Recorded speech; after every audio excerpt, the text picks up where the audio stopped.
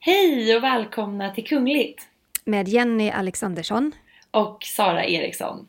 Vi fortsätter att spela in Kungligt på distans, men är glada att vi ändå kan göra det i dessa tider. Ja, men verkligen. Och det känns som att nu kommer vintern tillbaka med dunder och brak, i alla fall här i Stockholmstrakten. Så att nu är det riktigt mysigt att sitta och titta ut och spela in podd, tycker jag. Jag har faktiskt tänt lite ljus. Tycker jag var härligt. Så här. I poddstudion hemma. Jag har ju sett bild på din poddstudio hemma. Så mysig och fin. Visst är den fin? Jag tycker faktiskt jag får till det bra. Verkligen. Ja. Men på tal om kontor, Kate och William, de har ju faktiskt fått ett nytt kontor. Det ska vi prata om i det här avsnittet. Och vi ska också prata om att de har förlorat en väldigt viktig anställd. Och så kommer vi såklart ta upp veckans Harry och Meghan, där anställda till paret eventuellt kommer få vittna i den här omtalade rättsprocessen. Och Harry, han har ju även gett en ganska så märklig intervju. Ja, minst sagt. Det här kommer vi såklart ta upp i veckans podd. Och apropå brittiska kungafamiljen så vet ju vi nu vem som faktiskt arbetar allra hårdast inom familjen. Och det kanske inte är den man tror. En liten dålis fast ändå inte. Och den här dålisen som vi kommer ta upp kommer ju faktiskt att flyttas ner i tronföljden bort från kronan. Trots det här hårda arbetet. Lite spännande. Där. Det har ju också kommit fram nya uppgifter gällande Dianas mamma och ett arv som förstördes med flit. Det där är lite märkligt. Det är spännande. Och vi har även fått nya avslöjanden om Chris, prinsessan Madeleines mans affärer som har framkommit här under veckan. Och frågan är ju, det är faktiskt en lyssnarfråga som vi också kommer att svara på. Kommer paret någonsin att flytta till Sverige igen? Spännande. Vi har mycket att klara av helt enkelt. Men vi kan väl börja då med den här kontorsfrågan. Ja. William och Kate, de har som sagt fått ett nytt kontor av drottning Elizabeth. För under den pågående pandemin och tills vidare så får paret nu husera på drottningens älskade Sandringham i Norfolk. Och Storbritannien har ju haft hårda restriktioner och William och Kate och deras 3 barn, de är ju sedan en tid tillbaka bosatta på Anmer Hall och det ligger ju jättenära Sandringham. Så det passar ju bra, tänker jag. Det passar ju bra och vi vet ju att drottning Elizabeth och prins Philip för närvarande huserar på Windsor Castle. Annars är ju Sandringham lite av drottningens favoritslott kan man säga. Och vanligtvis så brukar hon faktiskt bo där ända från jul och en bit in på det nya året. Men nu huserar hon som sagt på Windsor Castle istället.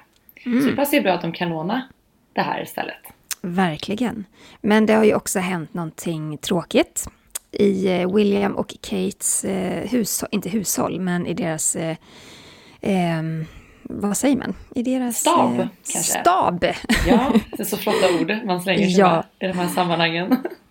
Det är ju faktiskt så att Williams mest erfarna assistent har ju slutat jobba för paret, eller ska sluta jobba för paret inom ett par månader. Och han heter Christian Jones och är då prinsens privatsekreterare och han har ju varit en otroligt pålitlig person för dem. Men han har då fått ett riktigt guldjobb på investmentbolaget Bridgepoint. Och vad han ska göra där, det vet jag 17. Men det känns ju som att han har en bakgrund inom finans och ekonomi innan han kom till hovet, skulle jag tro. Och Christian Jones, han tog ju över det här jobbet som privatsekreterare förra året när Simon Case slutade. Och han var också en väldigt så här betrodd och lojal medarbetare. Och han gick vidare och blev kabinettssekreterare till premiärminister Boris Johnson. Oj, ja. Alltså jag tycker det är alltid så, jag tänker så här, det är alltid vad man än jobbar med så är det alltid ett så här ganska tufft beslut om man ska säga upp sig oavsett om man trivs eller inte trivs så är det ändå lite läskigt att ta det där steget. Tänkte du att säga upp sig från den här typen av jobb och gå vidare? Det måste ändå vara lite speciellt, tänker jag. Man fått en fot in i den här kungliga världen och liksom få jobba nära William och Kate. Ja. Väldigt speciellt. Ja, och det ställer nog ganska höga krav på en person också vad gäller lojalitet och att vara diskret och sådär. Men jag får känslan av att jobba vid hovet i Storbritannien är någon slags språngbräda. För vi har ju sett många tidigare anställda som går vidare till riktiga sådana här fancy smanshy jobb efteråt.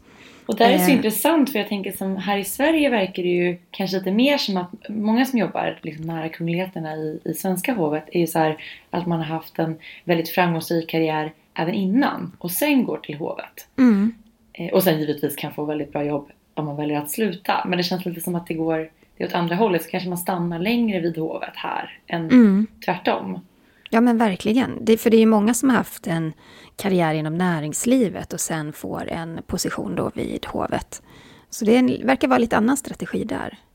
Men ja, det är spännande det här med att vara en kunglighets privatsekreterare, tänker jag. För då är man ju verkligen personens högra hand. Man hjälper till att planera verksamheten och alla kungliga uppdrag, men är väl också rådgivare och lite spindeln i nätet. Så att jag tänker också att det är ett väldigt otroligt spännande jobb. Jag tänkte precis säga det, jag tror att det är jättespännande, och jag tror om man är en person som gillar att ha så här många bollar i luften, för att låta lite klyschig, men just det här att strukturera och planera, jag tror att det är väldigt kul, och man får ju verkligen en insyn. Som sagt, man är ju den som ska hålla koll på schemat egentligen och leverera det till kungligheterna för att liksom få en så smidig dag som möjligt. Och jag menar, bortom pandemin, man tänker bara hur mycket en kunglighet reser, får vara med på allt. Alltså man måste få så otroligt mycket intryck och upplevelser inom det jobbet. Ja, jag tror det är jättespännande faktiskt. Men det är ju inte alltid så spännande och roligt att jobba nära ett kungligt par, och det och leder oss vidare till veckans Harry och Meghan.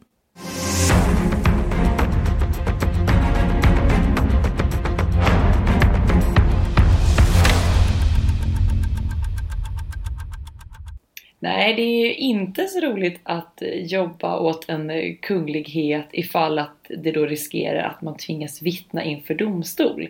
För det är ju faktiskt vad som precis händer i detta nu. Prins Harry och Meghans rättegång mot Associated Newspaper med Daily Mail och Mail on Sunday i spetsen pågår ju just nu. Vi pratade om det senast i förra veckans avsnitt.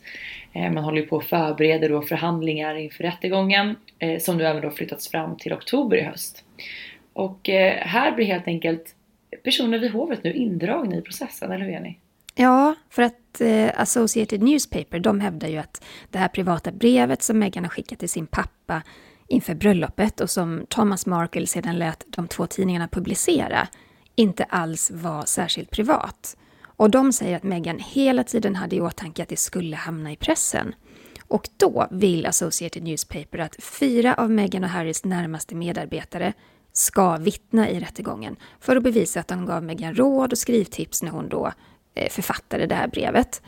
Och det är lite som en såpopera där, men advokaterna kallar då de här 4 medarbetarna för The Palace 4, alltså palatsets 4. Och vi kan berätta vilka de här 4 är. Det är då Jason Knauf, han jobbade tidigare som pressekreterare, och Christian Jones, som vi pratade om tidigare. Han var vice pressekreterare för paret, men han jobbar ju då även för William och Kate som vi alltså sa han innan. Som precis ska sluta nu. Ja, precis. Och de andra 2 är Samantha Cohen, tidigare privatsekreterare, och Sarah Latham, tidigare informationschef hos paret. Och det som då händer nu, det är ju att Associated Newspapers advokater, de menar ju att de här 4 då även ska kunna ge en klarhet i om Meghan och Harry bistod den här författaren som vi så ofta återkommer till, Omid Scobie och hans medförfattare. De skriver den här boken Finding Freedom som blev så himla i ropet under sensommaren. En biografi om Harry och Meghan. Och alltså, man vill då få insikt i om paret har deltagit i det här arbetet. För i så fall så faller ju hela konceptet med Meghans stämning av Associated Newspaper. Eftersom delar av det här brevet även finns med i Scobies bok. Och då i sådana fall kanske eventuellt frivilligt från Meghans sida. Så att man vill väl då i kombination med de här 4 stycken från Palace 4 och författaren få fram information hur delaktig Meghan har varit. Ja. Och det här är ju superspännande, för är det så att hon har varit det, om det skulle framkomma, då har vi en helt ny spelplan.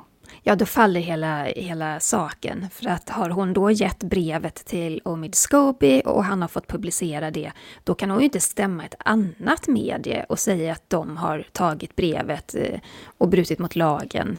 Alltså, nej, det går inte. Och där kanske man ska ge en update om den här Omid Scooby och Finding Freedom. Anledningen till att det har blivit en så stor grej är ju att hans bok är jättedetaljerad om varför Harry och Meghan valt att lämna kungahuset. Men Harry och Meghans tidigare presskontakt, eller vad man ska säga, pressansvariga har ju gått ut och sagt att de paret haft noll med det här att göra. Men boken avslöjar och indikerar ju kanske på att paret ändå haft det. Och det är ju väldigt så stryka medhårsbok, måste man ju säga. Oh ja.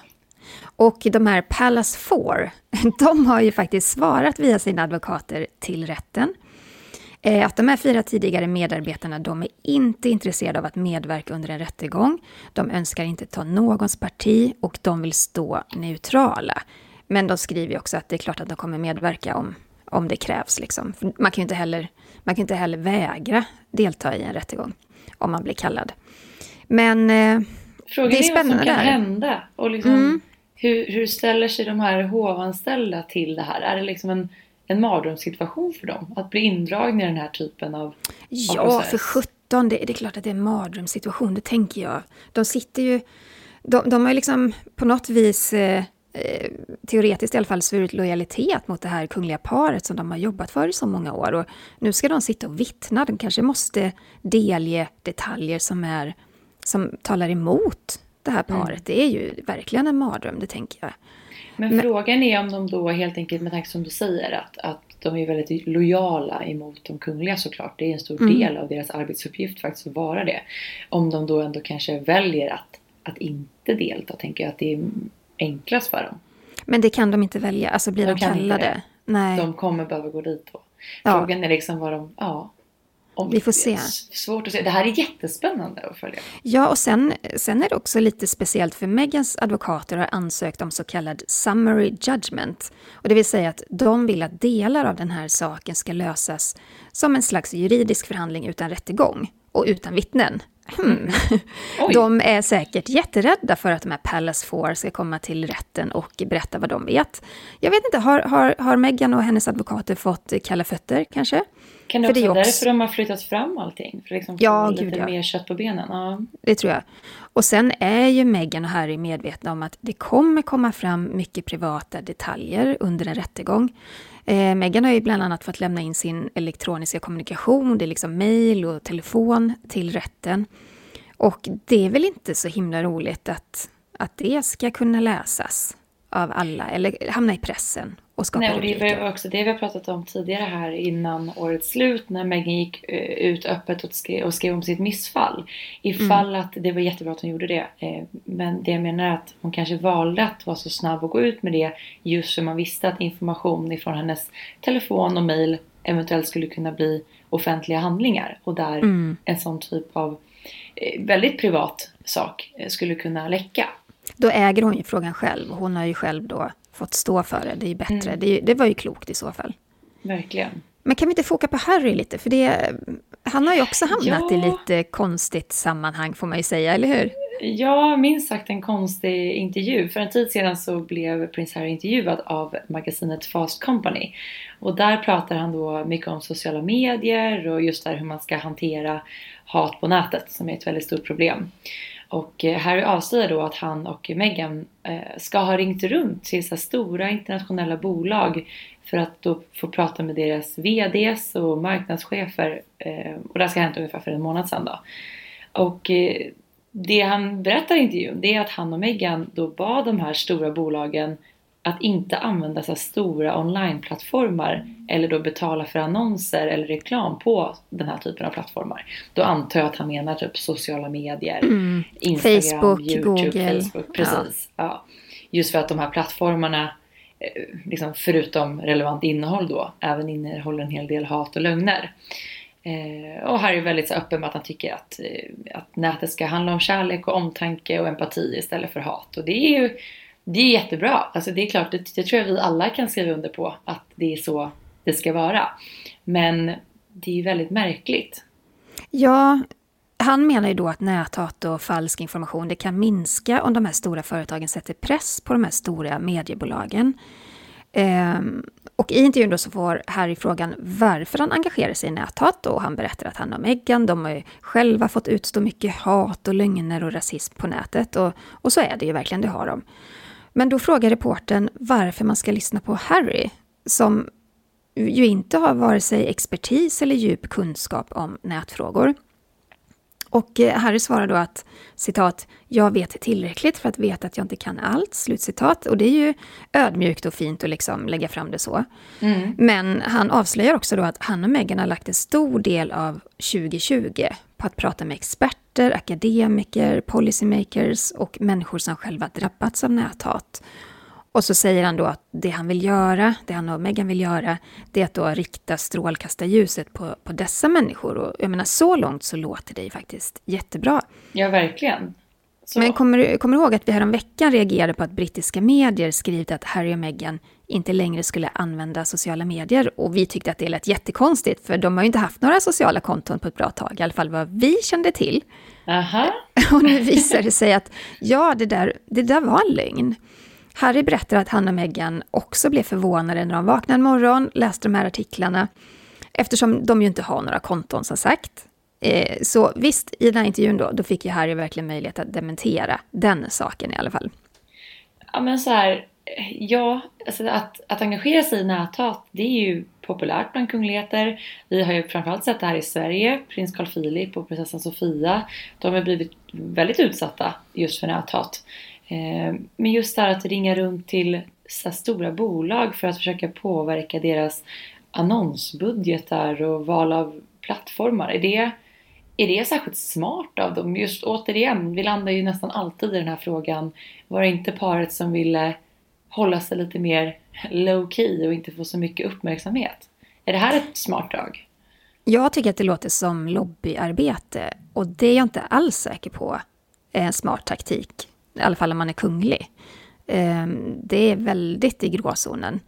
Men att engagera sig i näthat, det behöver i sig inte handla om politik, såvida man inte då vill påverka lagar och sånt. Carl Philip och Sofia, de har ju gett ut en bok, de har startat en egen sajt och så vidare.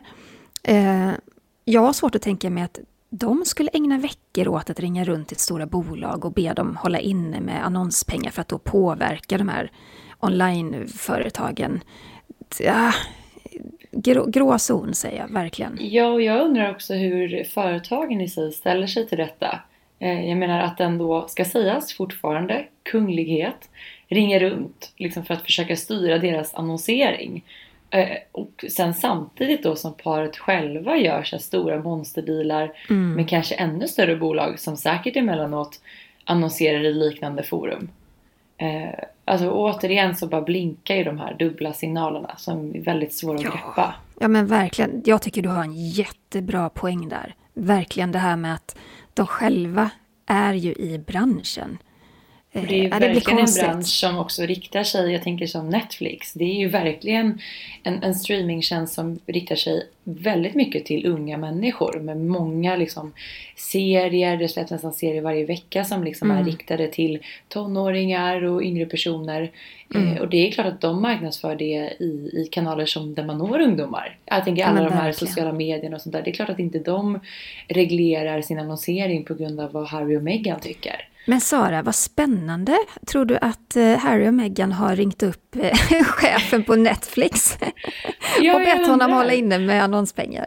Ja, men alltså om de nu skulle få ringa runt så varför inte? Jag menar, det är ju liksom ändå de här riktiga musklerna där de själva har valt att börja jobba nu. Den vdn kan bara säga, hörni ni får nästan 1 miljard av oss.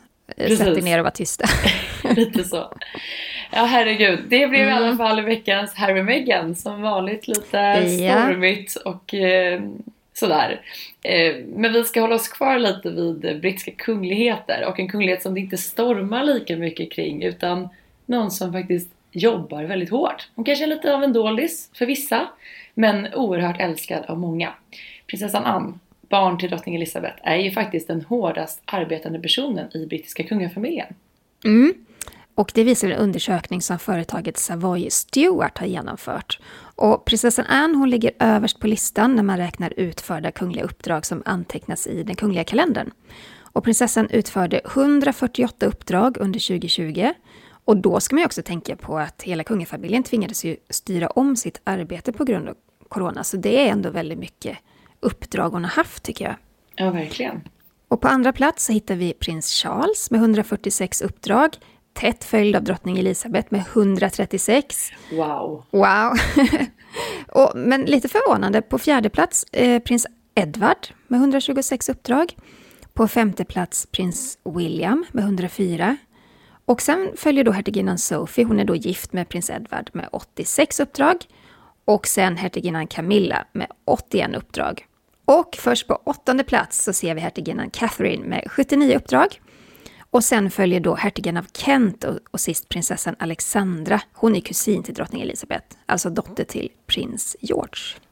Ja, det är varenda gång man får det så svart på vitt, så tycker jag, oavsett om vi pratar om den brittiska kungafamiljen eller någon annan kungafamilj i Europa, så slås man faktiskt av att vara kunglig, det är liksom inte något så här prinsessan på ärten jobb där man sitter på hovet och äter tårta, utan de jobbar mycket. Jag är mest imponerad av drottning Elisabeth. Hon fyller ju 95 i vår. Och hon orkar jobba så mycket och är så pigg och alert fortfarande faktiskt. Det är eloge. Det är det faktiskt. Alltså hon är en sån som kommer jobba fram tills dagen hon trillar av pinn verkligen. Men jag är lite förvånad över att Kate inte ligger högre upp. För man har ju sett henne så otroligt mycket under pandemin. Ofta tillsammans med William, men även själv också. Men det kan ju vara så. Jag tänker att det kan bero på att William och Kate, de är ju så populära. Att vad de än gör så får det enorm uppmärksamhet och syns väldigt mycket. Ja, vad tror du? Kontra kanske andra kungligheter då som kanske jobbar lite mer i det dolda. Att det inte blir lite lika så här, samma mediala bevakning kring när de utför sina kungliga uppdrag. Det är kanske därför man har den känslan lite grann. Å andra sidan så håller jag med dig. Så framförallt nu det här året har ju den yngre generationen kungligheter verkligen fått tagit ett kliv framåt. När den äldre generationen behövt isolera sig då de är i riskgrupp och så vidare. Så att man har verkligen sett dem ännu mer i 2020. Och vi kommer få se ännu mer av kungafamiljen fast på film. För ja, nu, det är kul. Det kommer faktiskt en ny film om prinsessan Diana. Och den som ska spela Diana i den nya filmen är Kristen Stewart. Du vet hon i Twilight-filmerna. Det var lite otippat ändå val av skådis. Men nu du skickade ju till mig igår igen i första bilden. När hon är Diana. Och de är faktiskt ganska lika. Ja men verkligen. Och den här nya filmen den heter Spencer. Och den handlar om 3 dagar i Dianas liv då hon inser att äktenskapet med Charles är över. Och så utspelar den sig under en julhelg på Sandringham. Och det är då en av Dianas sista jular med kungafamiljen. Men att Kristen Stewart spelar rollen som Diana, det har mött en del kritik. Man menar att, varför kunde man inte hitta en brittisk skådis till filmen? Och Kristen säger själv att hon har jättesvårt med den här brittiska accenten. Men som sagt, who knows? Hon är jättelik på bilden i alla fall. Så där har de ju prickat rätt. Det ska bli jättespännande att se. Men det här är också så att snacka om en utmaning med tanke på hur 100% träffsäkert Netflix har kastat Diana. Med både röst, uttal, kroppsspråk. Jag tror ändå det kan bli lite tufft att efter att ha sett Emma Collins göra Diana i Netflix nu kliva in och försöka göra något liknande. Verkligen. Men det ska bli intressant att se, tycker jag. Verkligen. Vi har oss kvar. Det är mycket fokus på brittiska kungligheter den här veckan. Det blir lätt det. Sarah Tindall är ju dotter till prinsessan Anne. Och hon väntar nu sitt 3:e barn. Och trots att Sarah inte är en arbetande kunglighet så är ju hon har ju en plats i den brittiska successionsordningen. Och så har ju även hennes döttrar det.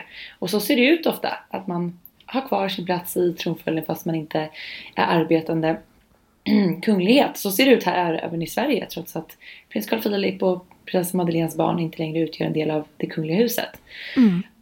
Och Sarahs mamma Anne då är som sagt en av de hårdast arbetade kungligheterna och lite av en nyckelmedlem i brittiska kungafamiljen. Och samtidigt så har vi ju babyboomen här, Anns brorsdotter, alltså Eugenie, dotter till prins Andrew, väntar ju barn. Och vi kan nog faktiskt räkna med en kunglig bebis vilken dag som helst. Men när det här barnet kommer att se världens ljus så kommer det oavsett kön att inta plats nummer 11 i tronföljden. Så då, och puttar alltså ner Anne och hennes barn. Ja. Precis. Och det här är ju väldigt intressant. Jag tycker alltid det är intressant att titta just på så här tronföljder och historia och så vidare. För att Anne föddes ju före sina småbröder Andrew och Edward. Men har ändå en plats bakom dem i tronföljden.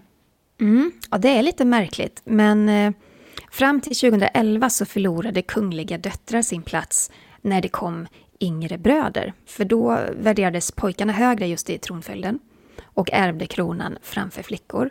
Men det här lät drottning Elizabeth faktiskt modernisera inför att prins William och Kate väntade sitt första barn.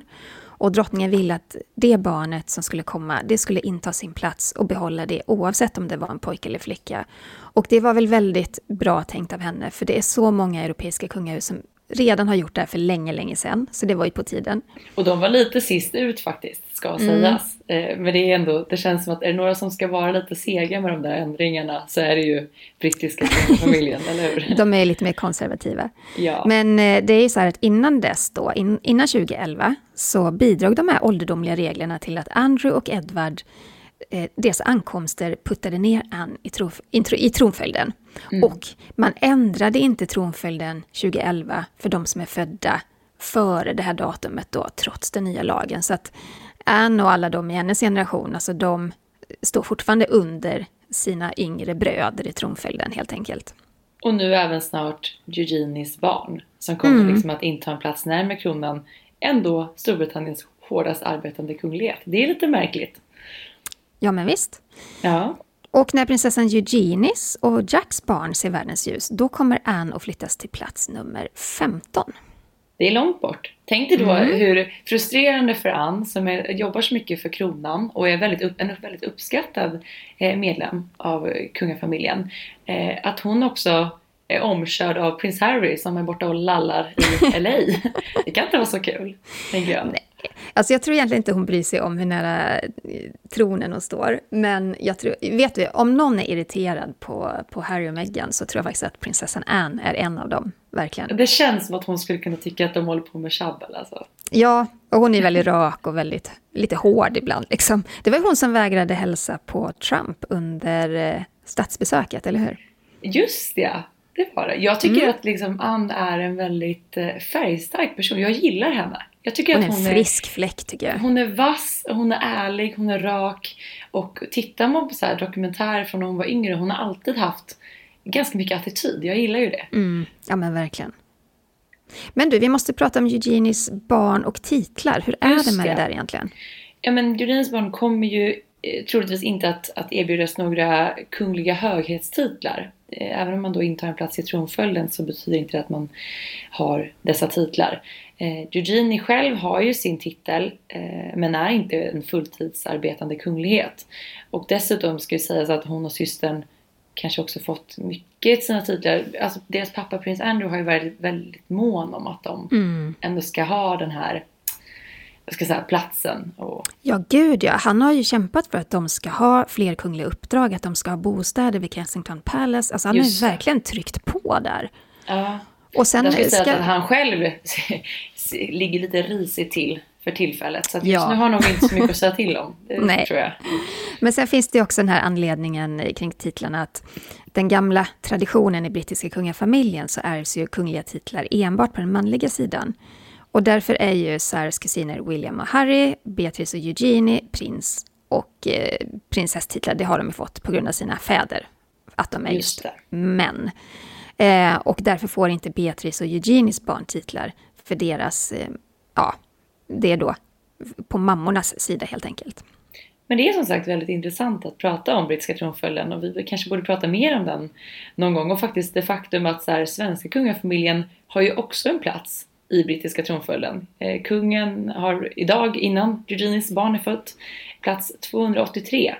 Och där är ju faktiskt prins Carl Philip också, före kronprinsessan Victoria, följt av prinsessan Madeleine. Och det beror ju precis som vi sa på att den här ändringen inte skedde förrän 2011. Så att Carl Philip då har en högre, eller närmare kronan än vad Victoria har. Just det. Ja, vi ska gå in på Diana igen tycker jag. Det är ju mycket som händer kring henne. Det är filmer, det är jubileum och det är det ena med det andra. Just nu så går det ett program på Channel 5 i Storbritannien som heter Secrets of the Royal Palaces. Och man kan faktiskt ta del av det även på YouTube om man är intresserad. Men det är liksom ett lite mer så här, vad ska man säga, snaskigt program. Mycket hemligheter, mycket liksom avslöjanden och sånt där som kanske inte varit så känt. I ett av de senaste avsnitten så avslöjas Dianas mamma Frances att ha förstört en del av Dianas arv medvetet. Och det är ju något som Frances givetvis hoppades aldrig skulle avslöjas. Ja, vi har ju pratat också om det tidigare här i podden. Att just Diana och hennes butler då, Paul Burrell, stod varandra väldigt nära. Och när Diana då tragiskt gick bort 1997 så fick liksom Paul det här ansvaret att sortera hennes ägodelar. Vilket måste ha varit fruktansvärt jobbigt. Ja, de var ju också nära vänner förutom att han jobbade för henne. Och i dokumentären så berättar Paul att Dianas mor då förstörde Dianas arv. Hon satt och rev sönder Dianas brev. Och det är något som Frances kan ju inte stå till svars för idag för att hon dog för 17 år sedan. Men i dokumentären så avslöjar Paul då att han kände sig tvingad att ta hem delar av Dianas saker till sig själv just för att skydda det. Och på något sätt, jag kan väl liksom förstå Frances, alltså Dianas mamma, på ett sätt att hon inte ville att eftervärlden kanske skulle ta del av väldigt privata saker. Men samtidigt så älskad och stor och populär och ikonisk som Diana var så är det ju också så fruktansvärt synd att saker har gått till spillo som skulle kunna berätta någonting om henne. Precis, och det ska också sägas att det framkommer ganska väl i den här dokumentären att Dianas mamma var ju liksom i någon form av chocktillstånd när det här hände. Att hon satt liksom gråtandes i soffan och rev sönder de här breven. Så det var inte så att hon gjorde det från bara intet, utan hon, precis som säger, vi vet ju inte vad som stod i de här breven, men vi vet också att Diana stundtals mådde väldigt psykiskt dåligt. Det kan ju vara saker som hon kände liksom i respekt för Diana behövde förstöras för att inte läckas ut och så vidare. Ja, men verkligen. Ja. Vi ska gå över till Sverige tycker jag. Jag tycker vi ska prata lite om Chris. Det var länge sedan nu. Ja, vi pratar inte så ofta om honom. Förut så här var det liksom, inte kanske i podden, men mycket när vi gjort tv så har det varit ett återkommande tema. Det var väl nästan veckans quiz ett tag, snarare än veckans Harry och Meghan. Ja, men frågan är, vad jobbar egentligen Chris O'Neill med? Den frågan har ju vi fått så otroligt många gånger. Och han själv har ju pratat en liten del om sitt jobb i intervjuer. I Skavlan 2015 så sa han bland annat att han jobbar med betalningsprocesser och energi. Och såg det som 2 möjligheter som han försöker utveckla. Innan han träffade prinsessan Madeleine och en tid efter de blivit ett par så var han ju anställd på hedgefondbolaget Noster Capital. Där var han analyschef, alltså han placerade andra människors pengar. Han sysslade med trading som det heter. Men han lämnade bolaget 2013 och då startade han det egna bolaget Wilton Payments tillsammans med sin svåger John Dabo. Och då sa han också att de jobbade att ta fram betallösningar till stora företag. Ja, men sen då tidigare i veckan så fick vi reda på att det här bolaget har gått dåligt. Och det rapporterade Expressen då. Att de har gått med förlust i flera år och bolaget dessutom är så litet att de inte ens behöver upprätta någon fullständig årsredovisning.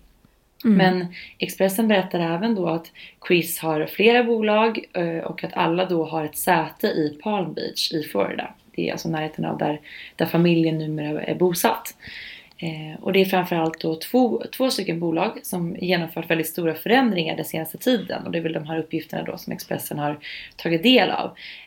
Wilton Partners LLC och Warwick Partners LLC.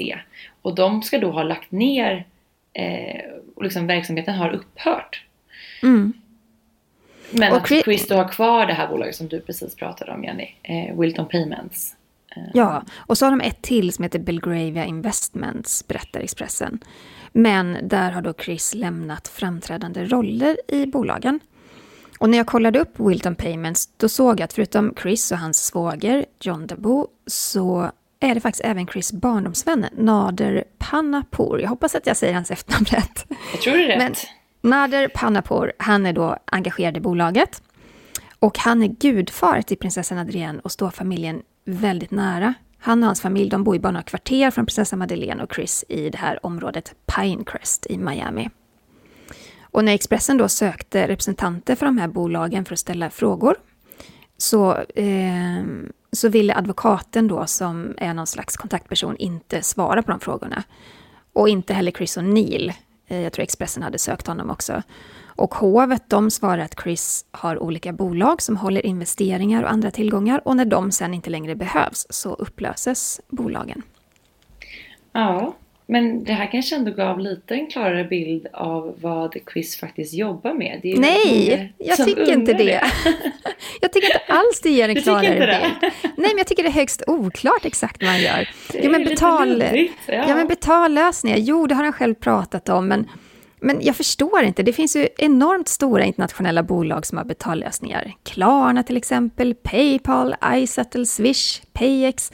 Alltså det här är ju... tacka nej till en prinstitel för detta lull, jag fattar inte. Fast uppenbarligen har det ju inte gått bra. Så det här är ju en jättesvår marknad att slå sig in på. Och jag tycker inte, alltså nu när då en del av bolagen har lagt ner och man ser att det går dåligt då för den här Wilton Payments. Vad gör Chris? Har du fått en tydligare bild? Nej, jag skojar bara. Det är klart att det inte är tydligare. Men jag menar att det är kul i att vi får ju väldigt ofta frågan så här: vad gör familjen i Florida? Vad är det Chris jobbar med tanke på att alltså, inför deras bröllop så blev ju han erbjuden en prinstitel och tackade bestämt nej till den för att kunna driva sin business. Och då är det klart att intresset är stort för så här, vad är det för business? Vad tackar man nej till en prinstitel för att göra? Och svaret är himla oklart. Jag tycker också det. Och kommer du ihåg, för alltså det här är några år sedan tillbaka nu, men han satte ju också prinsessan Madeleine som, om det var så här vice vd, eller det var någon så här funktion i ett par av de här företagen. Just det var inte så bra. Nej, men det blev ett jäkla ramaskri och hovet tvingades ju svara på jobbiga frågor. Det var ju inte hovets fel på något sätt, men de fick ju då stå till svars inför journalister och sådär. Och det blev ju så att Chris fick ju plocka bort Madeleine helt och hållet, och han försvarade sig med att nej, hon hade ingen aktiv del i de här företagen ändå. Men det visar liksom bara på svårigheterna, tycker jag, just att visst, han tackar nej till en prinstitel, men han är fortfarande gift med en svensk prinsessa. Så det ställer ändå krav på honom att göra liksom ärliga, alltså att det får inte finnas någon shady business här i hans fall. Nej, och så tänker jag också att mycket av deras flytt till Florida försvarades ju av just Chris jobbsituation, istället för att de då tidigare bodde de ju i London.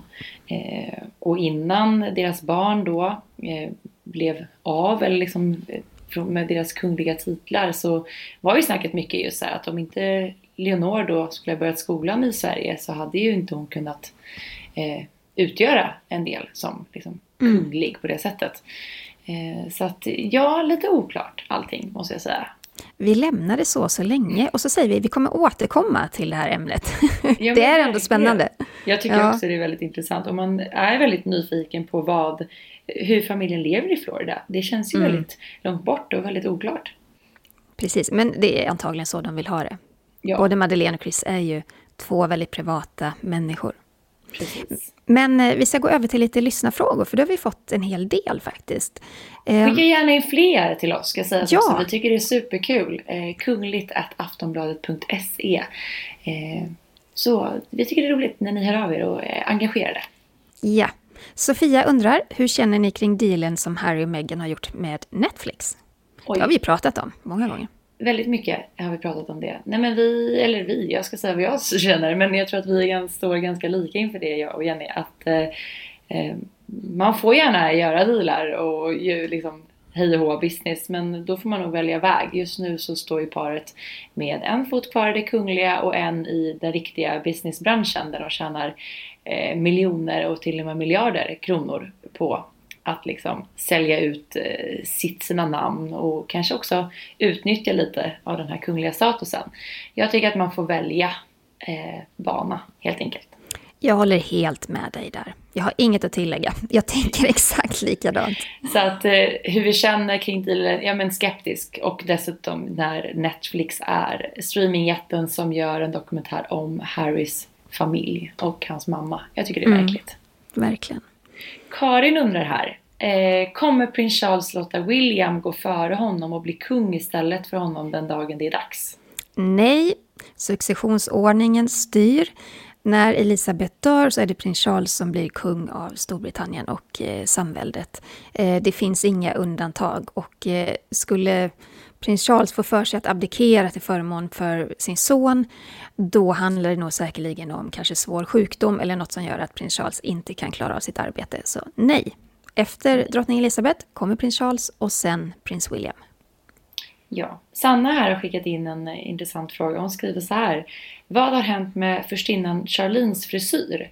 Hon har på kort tid klippt av sig luggen, som att hon klippt den själv, rakat av sig håret samt nu klippt kort. Har hon någon form av kris?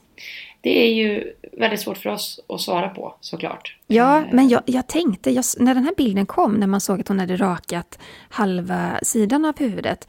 Min första tanke var, nej, hon gör en Britney. Ja. Men nej, det gör hon såklart inte. För det har kommit nya bilder nu som visar att Charlene faktiskt har låtit allt hår växa ut igen. Så nu har hon en väldigt, väldigt kort page och en väldigt kort lugg. Mm. Hon kanske liksom, jag själv har aldrig haft så långt hår som jag har just nu för att jag har inte vågat mig till frisören. Och man har ju varit lite sugen emellanåt på att ta till saxen. Kanske en liten situation för Charlene, det vet man inte. Vem vet? Anna Malila undrar, vad är skillnaden på en kung och en furste? En furste är ju en generell benämning av en monark utan egentligen avseende på hur hög rang den här monarken har. Det kan vara kejsare, det kan vara konung, hertig och det kan även vara en lägre rang.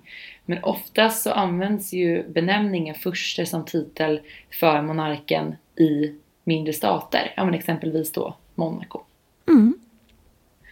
Så, Ingrid här undrar, är prins Daniel fri från sin pälsallergi nu eftersom de skaffat en hund?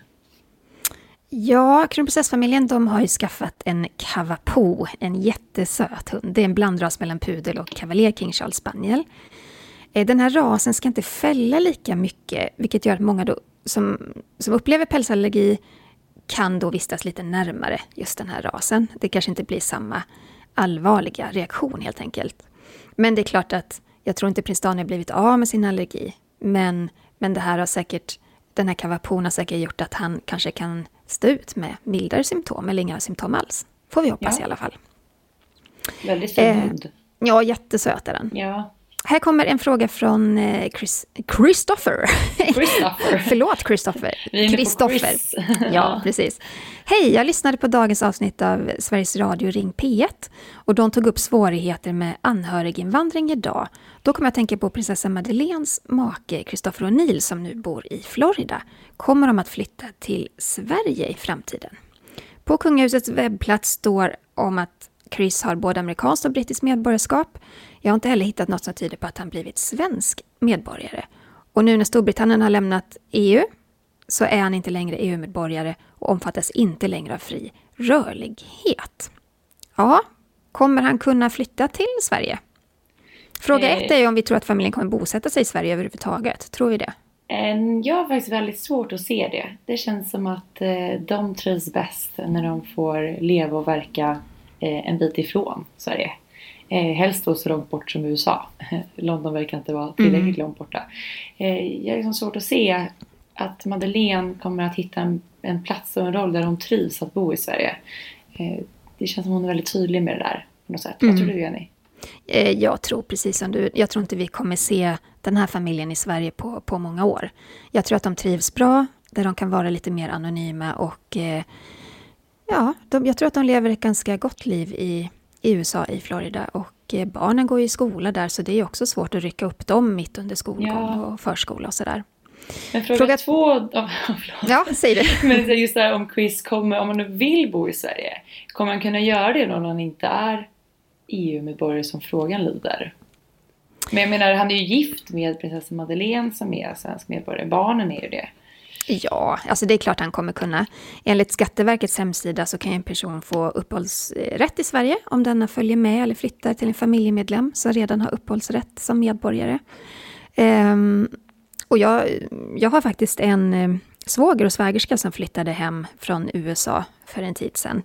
Där mannen är svensk medborgare och kvinnan är amerikansk, eller faktiskt kanadensisk medborgare också. Det var inga problem kan jag säga. Det gick jättefint. Så att är det så att Chris vill flytta hem, det är inga problem. Om vi säger så här, det är inte där skon klämmer gällande att de inte väljer att flytta hit. Nej, precis. Ja, men som sagt, det är jättehärligt när ni skickar in och lyssnar frågor till oss. Fortsätt gärna med det och glöm inte att följa oss på sociala medier. Var hittar man dig, Jenny? Jag finns på Instagram, kungligt med Jenny. Och du då, Sara? Royalistan.se. Tusen tack för att ni har lyssnat på veckans avsnitt av Kungligt än en gång. Vi hörs nästa vecka. Hej då! Hej då!